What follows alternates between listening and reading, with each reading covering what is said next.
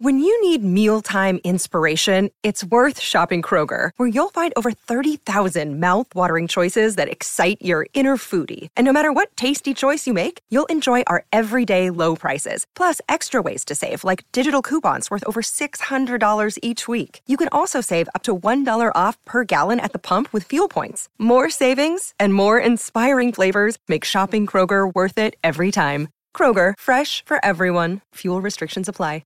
6:30 CHED Inside Sports with Reed Wilkins. Weekdays at 6 on 6:30 CHED. Well, the Edmonton Elks feeling good after that big Labor Day victory, and a big name added to the defense. Derek Moncrief officially announced by the team today after it was reported during our Inside Sports edition last night after the Elks victory. So there's a guy who can help the linebacking core of the Elks getting back on the field tomorrow. Saturday, the rematch against Calgary, a big chance for the Elks to sweep that one and get above 500 after dropping their first two games of the season. Big day for Canadian tennis. You heard Brendan Escott talking about it in sports. Leylah Fernandez off to the semifinals. Felix Auger-Aliassime ready to play a little bit later on tonight.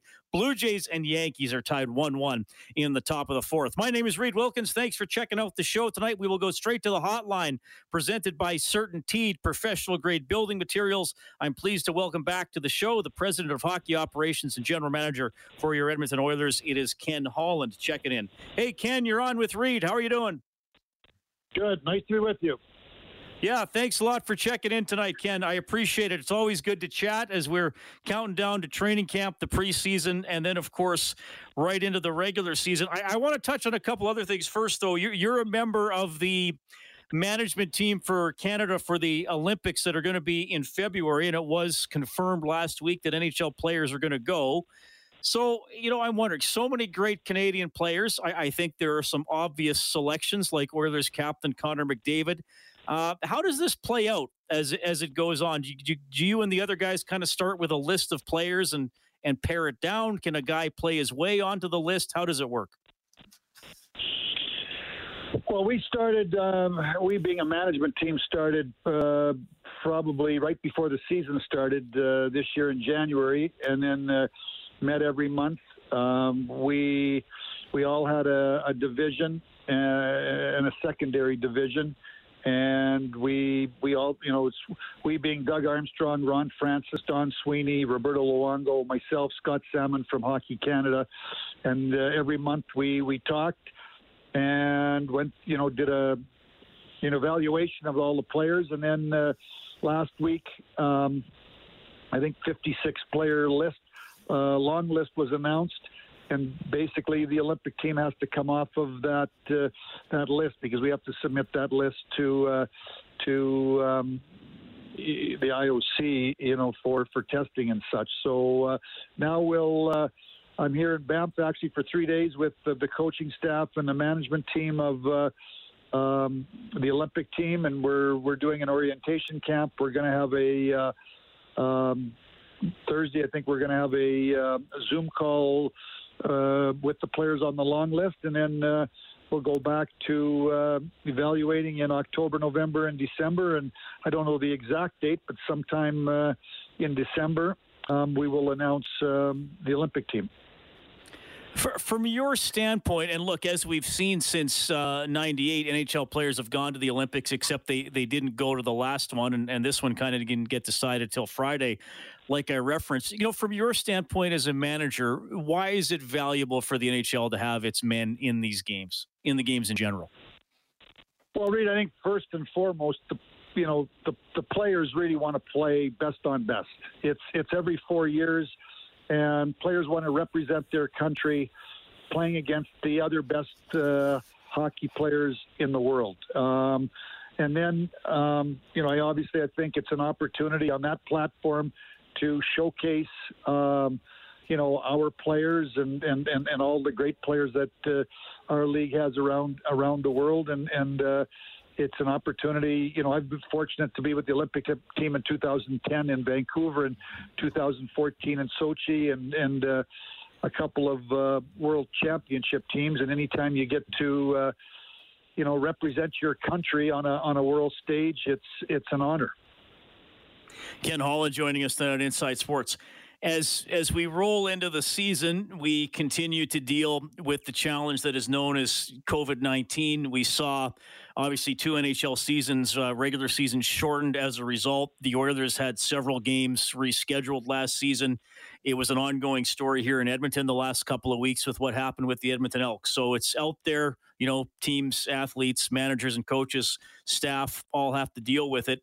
The NHL announced some plans in the last couple of weeks that, unvaccinated players could, be suspended on a day-by-day basis depending on what's going on with them. I don't know how much you can share, but are you comfortable with the Oilers' vaccination rate and just the attitude overall you've seen from your team in terms of dealing with it? I think for the most part, obviously vaccinations are, it's a choice. I think most people in all walks of life, I don't know what the odds, what the numbers are, the percentage, but lots of people decide that they want to be vaccinated, and some for personal reasons don't want to be vaccinated. And I think probably, what goes on in the real world obviously goes on in the NHL and all these other leagues, and it rarely is something 100%. So, obviously we're 2 weeks away here from training camp, and we're probably, we play, I think, 8 preseason games, 7 of them in Canada, 1 in against Seattle, and then our first 3 home games are in Canada. So we're probably, good 6 weeks away from when we travel. So, we'll see where we're at here over the next couple of weeks. We're all waiting for information, as we go along. Are things going to change? Are they going to remain the same in terms of, the border? Either last year there was a national interest exemption. Right now there's not. So, there's lots of unknowns. Nobody knows how COVID's going to go. It's a guessing game. Obviously, there's the Delta variant. So there's so many unknowns that take it day by day, and we try to educate our players. Dr. Naidu, our team doctor, who's also, I think, involved with the Edmonton Eskimos. He ran the NHL bubble in Edmonton, and TD Force. We want to make sure that we keep our players as informed as we can on a regular basis as to the protocols and how it's going to affect our team and them individually. Yeah. Ken, switching gears here to some of your player personnel and things that could happen on the ice. It was about a month ago that Darnell Nurse got his contract extension, 8 years, $74 million. So a long-term commitment for a player who's been a huge part of the team really ever since he became an Oiler, and especially last season where he, scored and produced points at a rate that he hadn't before. Maybe just your perspective on how this came together and how you see here the future for Darnell Nurse. Where do you think this player is headed? Well, obviously, I believe he's trending upward. By the commitment that ultimately I made the final decision on. Obviously, talking to ownership and Bob Nicholson and key people in my organization. But as we went through the process. A month in advance or 6 weeks in advance of, was it July 28th? We couldn't sign Darnell until basically the free agent day because that's the CBA. So, I reached out to say that I'd like to engage to find a solution to an extension. And over the course of the next, 4 or 5 weeks, obviously lots of things happened in the marketplace for. Elite defensemen went up dramatically. And, the market basically gets set. You either can get into the market or you run the risk that players are gonna move. And I think that, Darnell's 26 years of age. He's really, he's 6'4". He's gifted with, he's a great skater. He's in the gym. He's powerful. He's a powerful man. He eats up a ton of minutes. for our team, and there's no way in my mind we could risk losing Darnell if if we lost him. Starting all over again. I mean, it's to those kind of players like Darnell. You got to draft them and develop them. The odd time they jump from one team to another via free agency, but you're not the only team in free agency. You're one of many teams that are bidding for these types of players. So ultimately made the decision based upon really the marketplace that was sort of ongoing to do the deal. All right. Ken, do you have an update on Kyler Yamamoto, who remains an unsigned restricted free agent? Anything going on there? I've touched base with his agent, J.P. Barry, in the last couple of days. We plan to talk.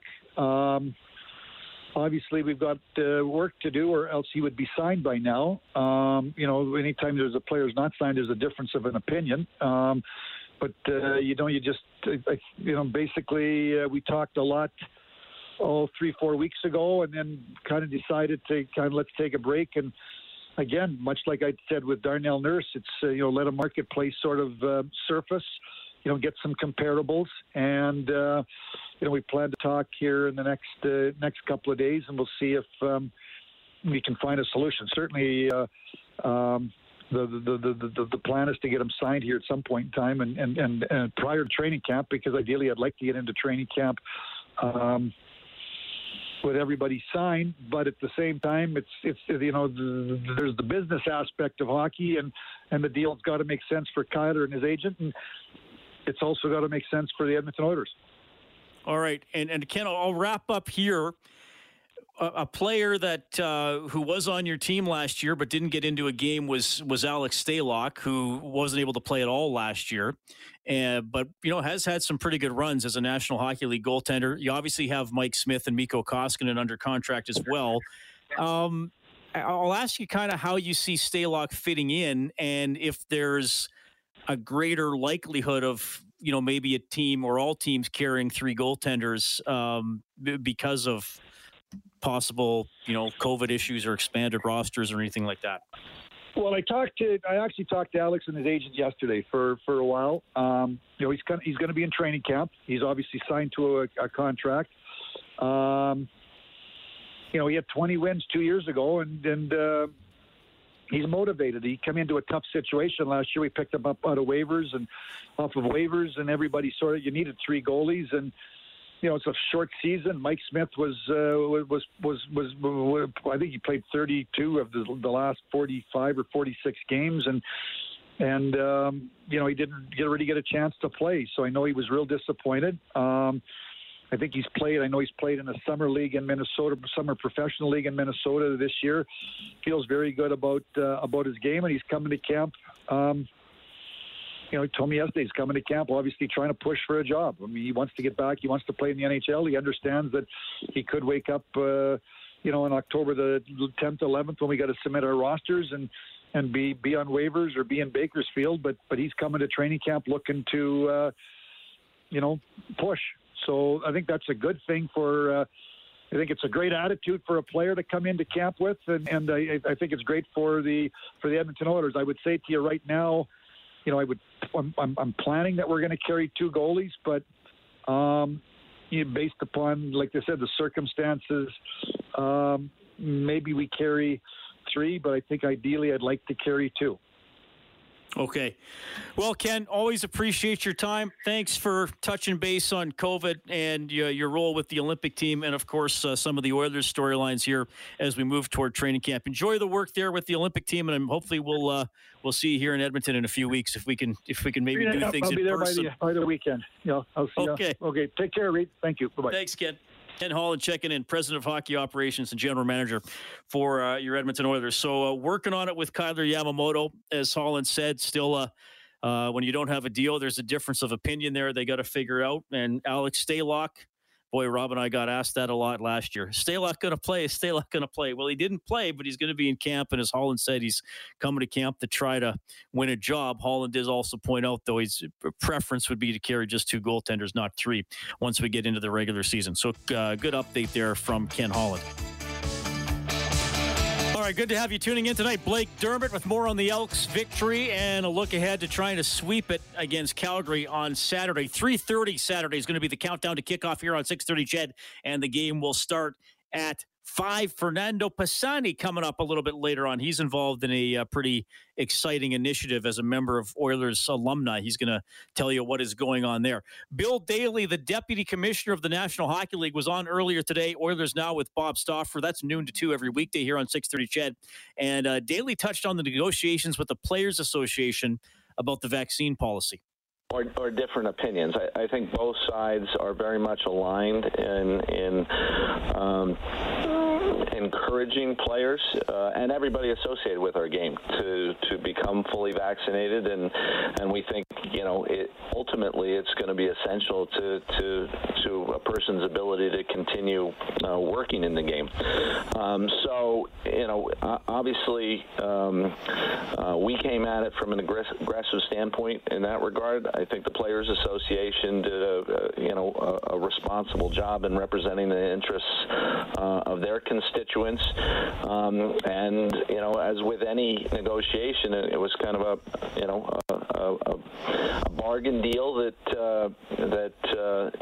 we certainly didn't get everything we wanted or asked for, and the Players Association kind of felt the same way. So it was a long process. It took us a long time to kind of get to pencils down, but we did that last Thursday, and we issued the protocol, and we're in the process now of kind of educating all the clubs and the players on what that protocol entails. We do think the protocol, we have a high level of subscription already to kind of players and other club personnel being fully vaccinated. I think we expect the better part of 95% of our players to be fully vaccinated by the start of training camp.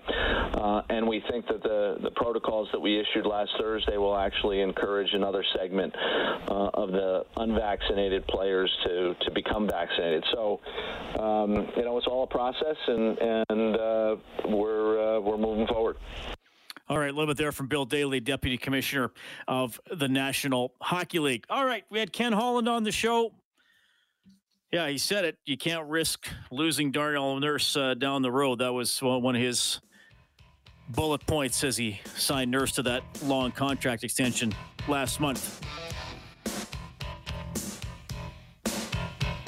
3 receivers to the left, 2 to the right. Wilder's in the backfield. He'll protect. Now he'll release, but going deep with the ball downfield. There it is! Antler up, Edmonton. Touchdown, Elks. Ernest Edwards takes the first pie out of the oven, and the Elks have the lead. Ball again pulled away from Wilder, and again, looking down the seam, there's what a great catch by Mike Jones. Unbelievable. He reached up and got that one before he goes out of bounds at the 6-yard line, and the Elks are knocking on the door again. Harris takes the snap, drops back, looks, pulls it down, then throws to the far side. It is complete inside the 5. Touchdown. Antler up, Edmonton. Touchdown, Elks. James Wilder Jr. gets his first in green and gold. Edmonton takes the lead. Wilder will get it, and he gets a hole across the 20 to the 25. Still going to the 30. Still on his feet to the 40. Oh, my. What a run by James Wilder Jr. Harris pumps once, then throws. Oh, he's got a man wide open. Mike Jones has it inside the 10. He'll walk the dog to the end zone. Antler up, Edmonton. Touchdown, Elks. The Edmonton Elks have finally won themselves a Labor Day Classic. They defeat the Calgary Stampeders by a score of 32-20. Well, I think more offensive highlights in that game for the Elks, their 4th game of the season in the first 3 combined. Of course, they only scored 1 touchdown in the first 2 games at home, lost them both. They did get a touchdown on the road against the BC Lions and got the win, but 4 touchdown passes from Trevor Harris yesterday, 398 yards passing.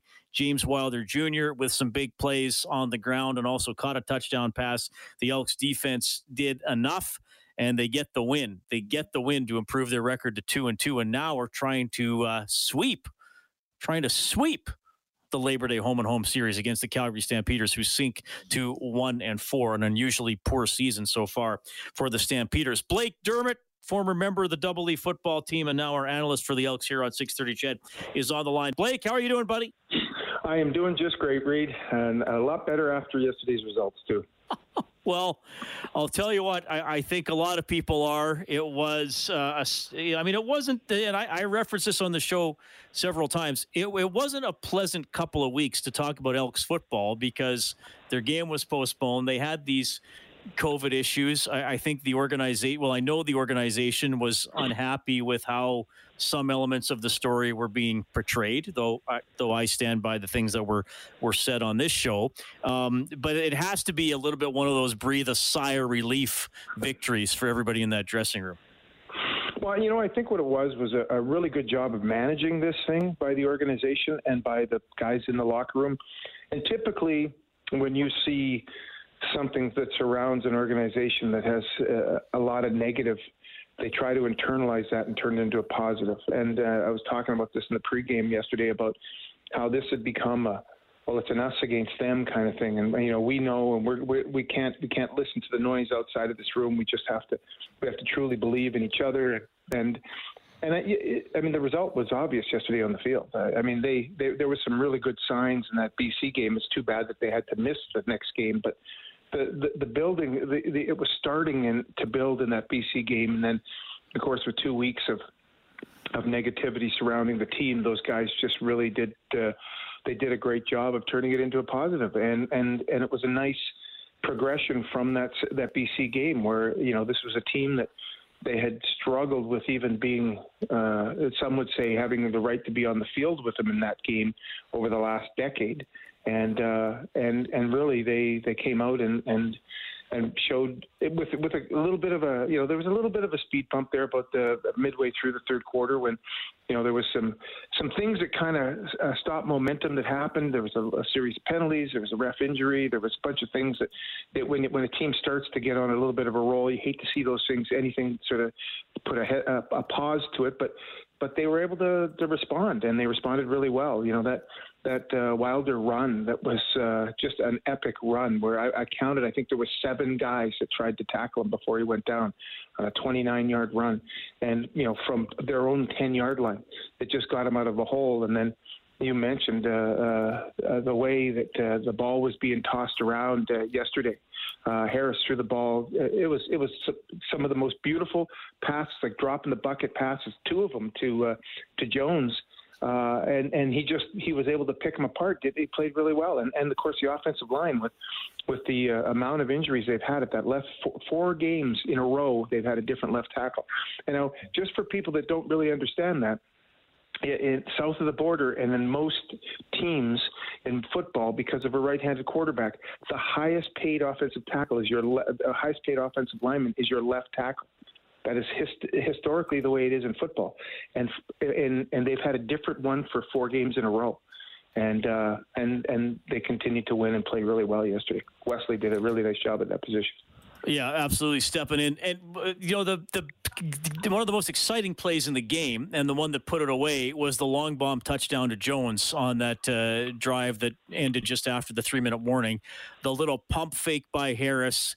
And you have the Calgary defense thinking, okay, the Elks are going to play ball control offense, even if they don't gain a lot of yards, keep the clock moving, all that kind of stuff. The little pump fake by Harris, and Jones speeds by everybody and gets the touchdown to put it away. Now, the story came out after the game that play was, at least to some extent, drawn up by Greg Ellingson. Now, you've been in offensive meetings and offensive huddles and all that kind of thing. How often does that happen in a game where a player, whether it's a receiver, quarterback, offensive lineman, will actually suggest something? And when they do that, is it a brand new play, or is it just a modification of an existing play?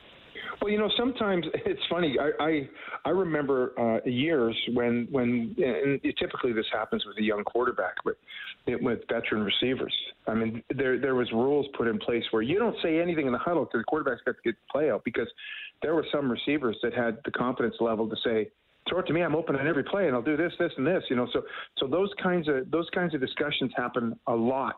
Where they talk a lot with each other, and yeah, there will be things that we'll do, that would have been done blocking scheme wise, where because they were doing certain things that you're able to make an adjustment in the game that is not in the playbook. So that happens a lot.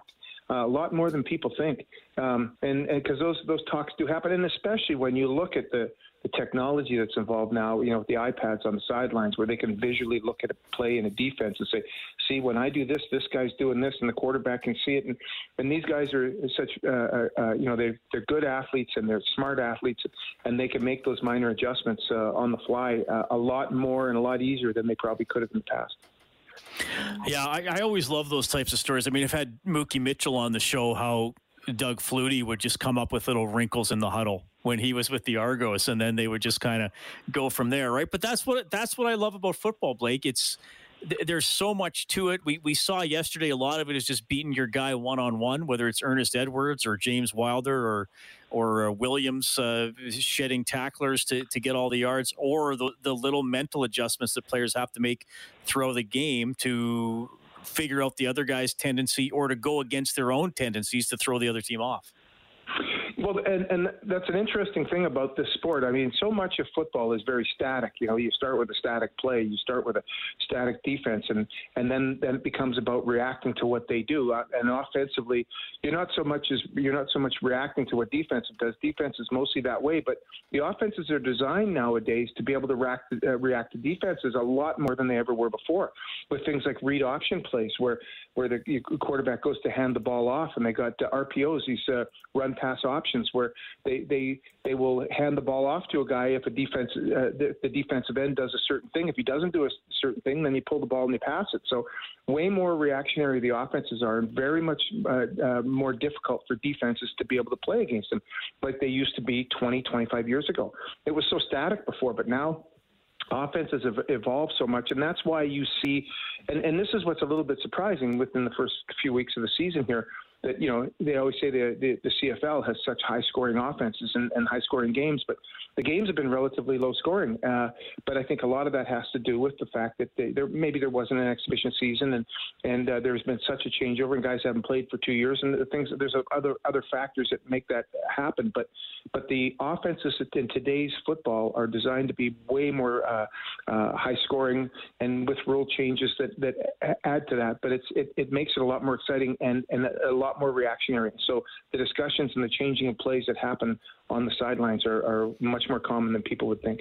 Yeah, well, and I think the scoring was up. Well, the scoring was up a little bit this weekend. I mean, the Elks got to 30. I know Saskatchewan and Winnipeg was low scoring, but I thought there were some good offensive plays in that game. Montreal rang up Ottawa. And I think, honestly, Blake, Hamilton could have scored 50 on Toronto, but they just got bored by the start. Like, that score flattered Hamilton big time, or flattered Toronto big time, I thought. Well, it's nice to see that, because that's what we expect. And what's, the other thing, too, was that you're starting to see some other quarterbacks stepping in and playing better. I thought even in the Toronto game, Bethel Thompson came in there at the end and looked pretty good. And Dane Evans has looked really good in Hamilton in the last two games that he's played. So you're starting, and Mayer, the guy in Calgary, that kid in Calgary, 3 games in a row he's put up over 300 yards. That's pretty impressive. It's like I said on the broadcast last night.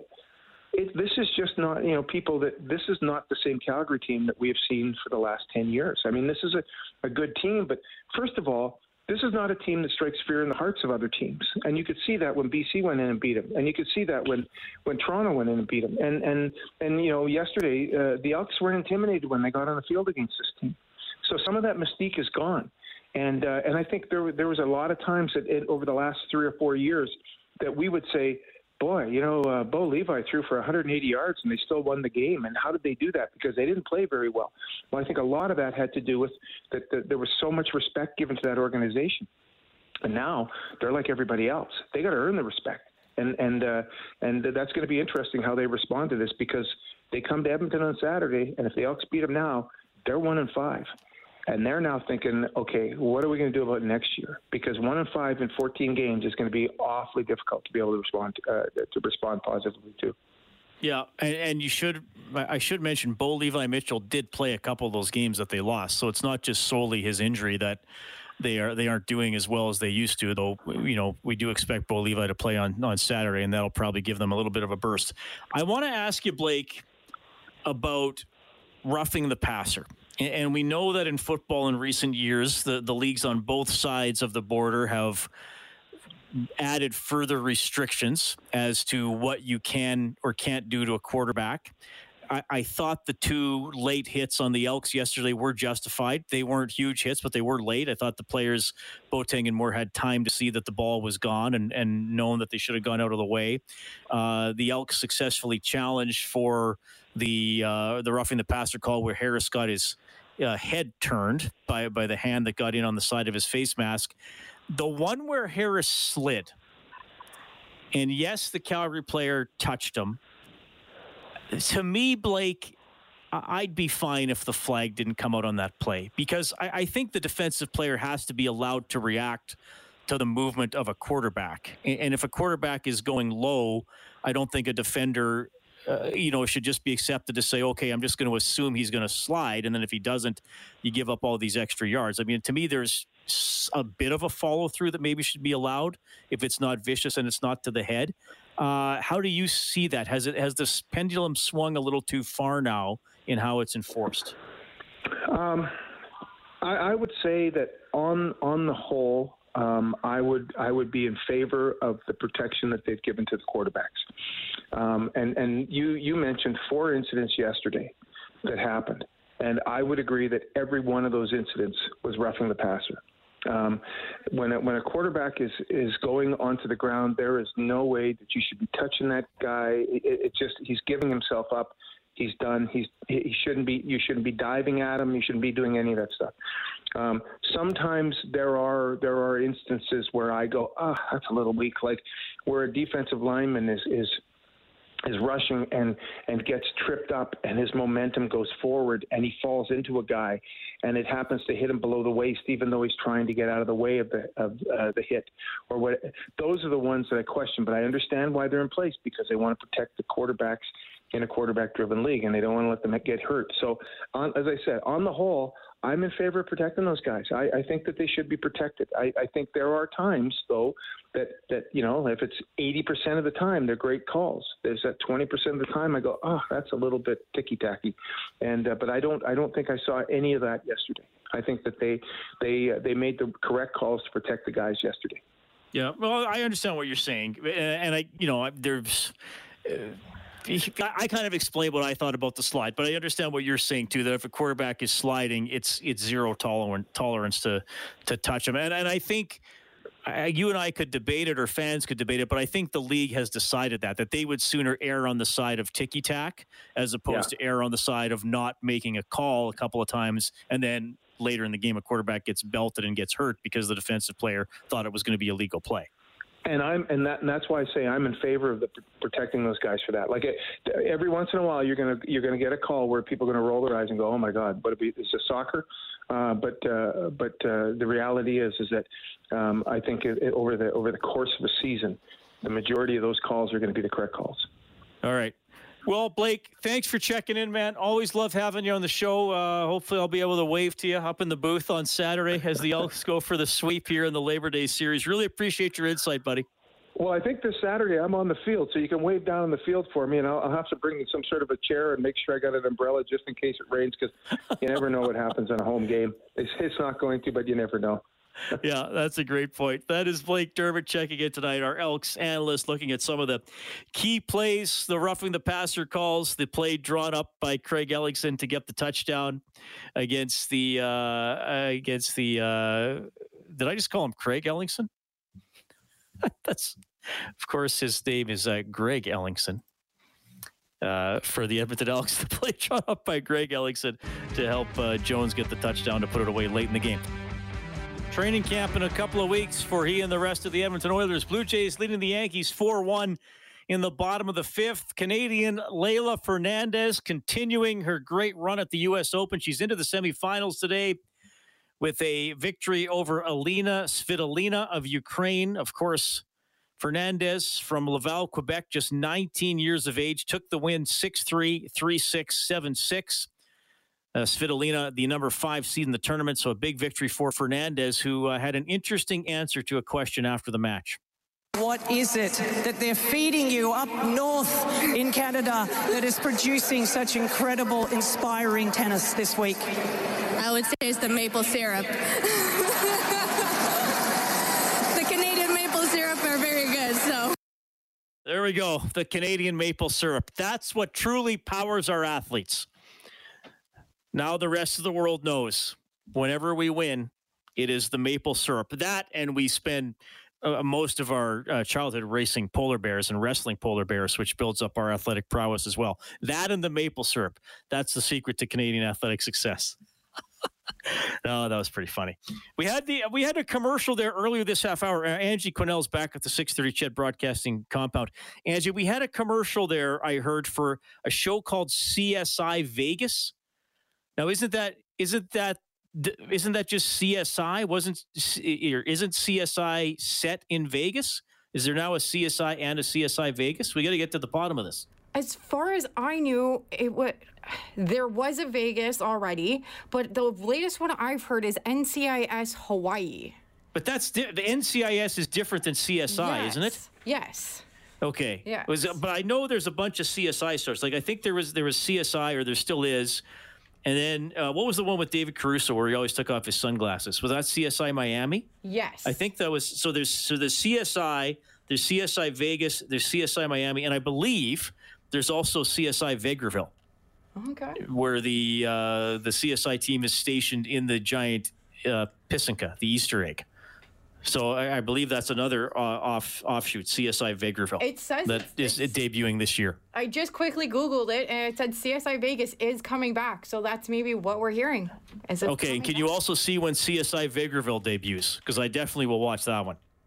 All right. I will Google as quick as I can for you. All right, we're going to find out about CSI Vegreville. We're also going to talk to, 2 days in a row, we got a St. Albert hockey player on the show. We had Colton Parayko on last night.